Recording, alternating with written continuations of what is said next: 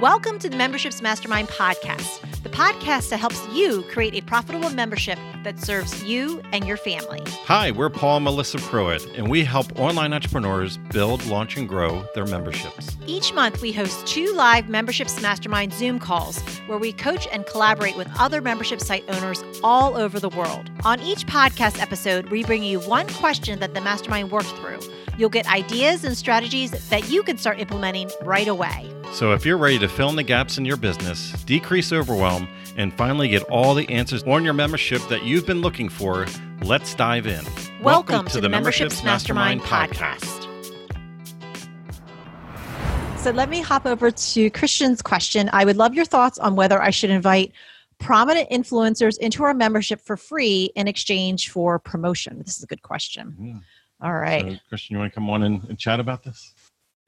Yeah, so just to introduce myself, I have a membership for a sports therapy community, trying to help them to develop their career and also network with others. But my full-time role is a university lecturer, so I'm trying to see whether I could reach out to other university lecturers who I already know in the industry, maybe bring them into the membership to then influence people who they then teach moving forward. So it's kind of a trade-off for getting them in for free in order to influence potential future customers.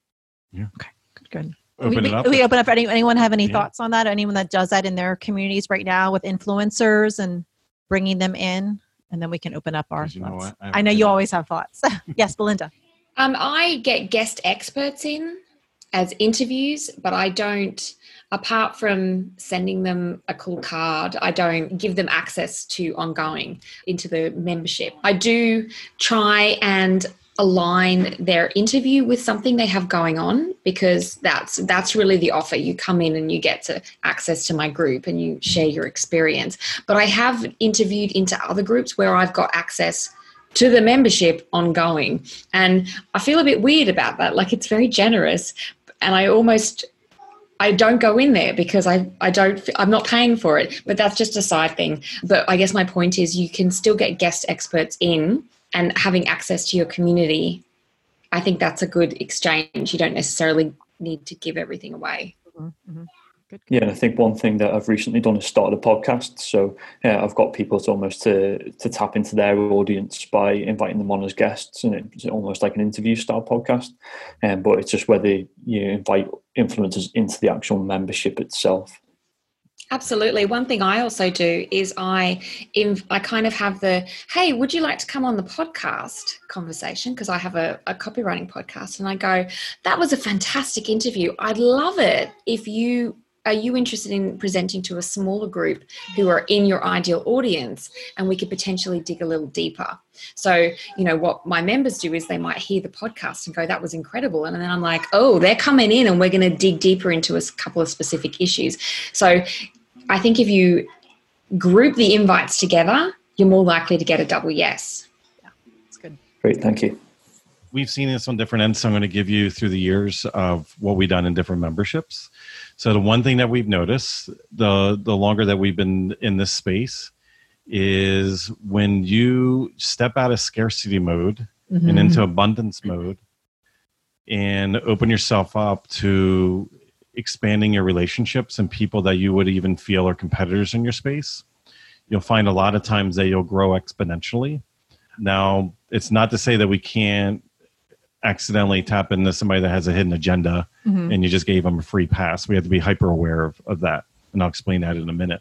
That a lot of times when we've taken even ourselves and our memberships are like, no, it's just going to be us. It's just going to be us, nobody else, type thing that scarcity. Then it's like, well, you understand that, like, they don't just listen to your podcast. They just don't go to your blog. They're not just in your free Facebook group. Like, they're in like that other person's Facebook group too, and how we look at it is when you do invite these people in, a lot of times, just like what Belinda was sharing as well, is we normally make something out of it where we might do a guest interview or something like that, because what we're still trying to position ourselves as we're the expert and this is the place you want to be, because it does have all the resources here. Yep. You don't have to go to 30 places. You can get it all right here inside of this group. We're bigger than just us type thing. Now we have had some people that have come in, even, with our invitation, and their social cues, they got very excited and overly anxious, and like they basically start spamming the group. They didn't know the boundaries, so you definitely want to make sure that you clarify boundaries and a couple if-thens. It doesn't have to be littered with rules or anything like that. We had one person, it was really weird. We had one person that we brought in, and like she started naming all of her programs our name.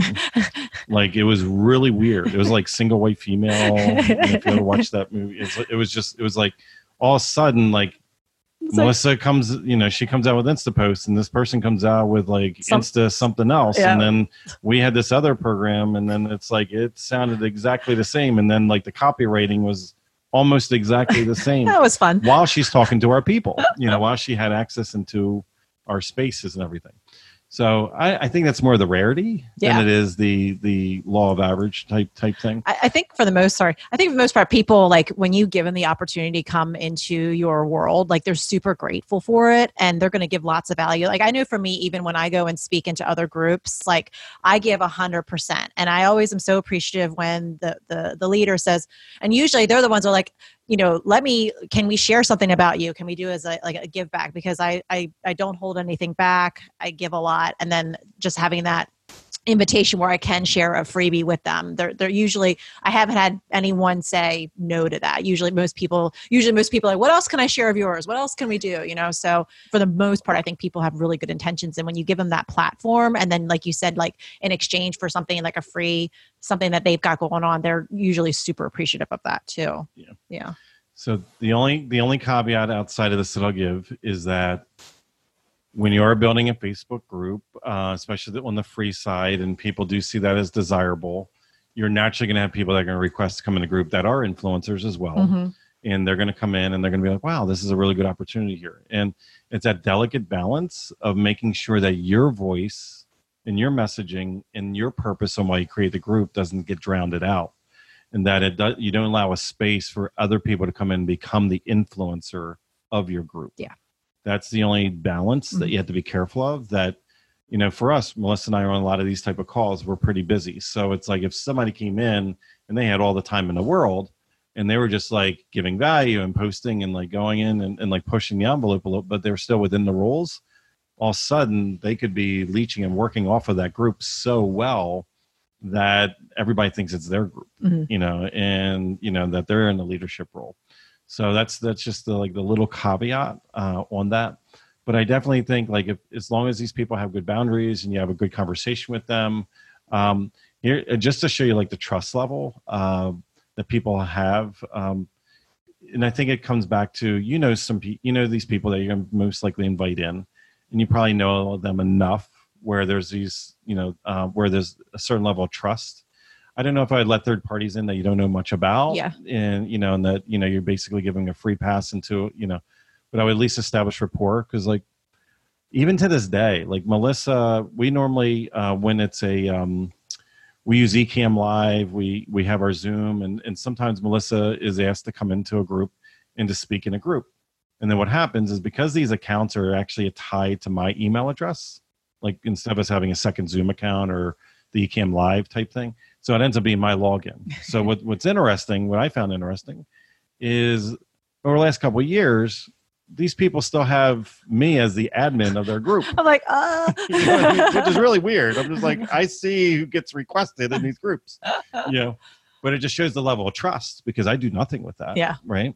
And because they wanted us to go in live. And so we had to get admin access to do that through the apps and stuff. But also what I noticed though, is that over the last several years, because of that relationship and that rapport, Melissa gets tagged in those groups a lot. Mm-hmm. So not only are they in there and it's another influencer, and this is a really interesting thing. And I want you to keep this in mind. When you have this level of trust, these groups that I'm talking about are not even the free groups. These are the inside the membership or these are the buyers groups. Mm-hmm. So these are people that actually pulled money out of their wallet and paid to be in that influencers group that they trust Melissa and I enough, knowing that we're not going to spam their group and we're not going to leverage it, that they keep us in the group to participate and give value into questions. And we get tagged a lot in those groups. Now, by default, indirectly, people find us, but we have those social cues where we don't go in and overstep ourselves. That's just a relationship that you would have, one-on-one. I'm hoping that at least this variety of information might help you in making those decisions for your group. Yeah, great. Thank you. You're so welcome. Awesome. Good questions, guys. Can I add one more thing? No. Sorry. In the last several years in our paid groups, we have hired some people that we feel are peers that have a certain level of expertise that can give value into our groups. We've actually, instead of just doing trade-offs, it's like we are very open to say, hey, like this is something that we believe it can help our members. And it's not a topic we talk about all the time. We're willing to compensate for that. If you can come in for maybe like an hour a month and do a live directly where everybody can ask you questions and everything like that. And we've had really great relationships over the years and doing those type of relationships. Yeah. Where it was almost like an extension inside of our paid programs is more like an extension of like our team by having that person come in and more formally speak for like an hour or so, or be there for support. Yeah. And the members and the people in the group, they really appreciate that. Yeah. Cool. If you enjoyed this podcast, then join us on our free live Zoom calls twice a month. You'll get to ask your membership questions and hang out with awesome membership owner peeps. Just sign up to be notified at membershipsmastermind.com.